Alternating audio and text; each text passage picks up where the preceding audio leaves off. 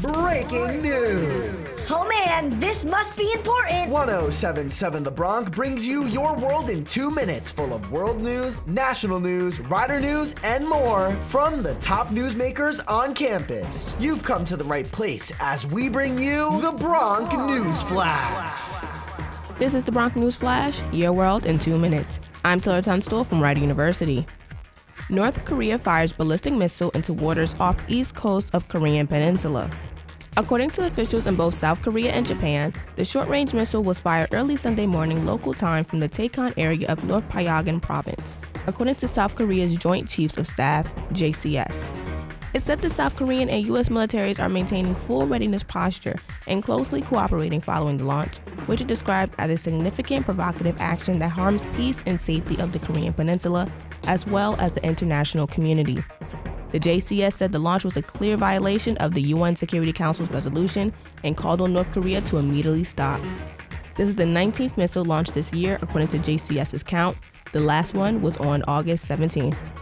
At least 13 people were killed in a Russian school shooting, with majority of the count being children. At least 21 more people were injured, some severely, in the attack in the school in the city of Izhevsk, about 600 miles from Moscow, making it one of the deadliest school shootings Russia has ever suffered. 2 teachers and 2 security guards were among the dead, according to the region's governor. Police officials say the alleged shooter had killed himself at the school following the attack. They identified him as a 34-year-old former student at the school. Russia's investigative committee, which handles serious crimes, named him as Artyom Kazantsev and posted a video it said showed his body lying in a pool of blood in a classroom. President Vladimir Putin's spokesman called the shooting a terrorist act. Rider will be hosting a lively campus discussion with political figure Matt Rooney.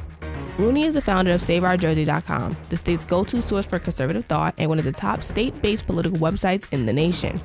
In an email sent to all members of the Rider community, it reads, according to the Washington Post, he is arguably one of New Jersey's most important Republican voices.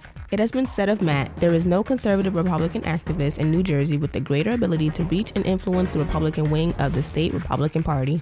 The email also states that Rooney is seeking to pull his party to the right and away from the compromise and moderation many people feel is missing from the current politics. The question that will be asked is why he believes it's the key to both making New Jersey a more ideological, balanced state and one that will result in better policy. Join the Rebovich Institute for New Jersey Politics at their event on Tuesday, September 27th at 6:30 p.m. in Lynch Adler Hall, room 202. That's all for this episode of the Bronc News Flash, your world in 2 minutes. From Rider University, I'm Taylor Tunstall.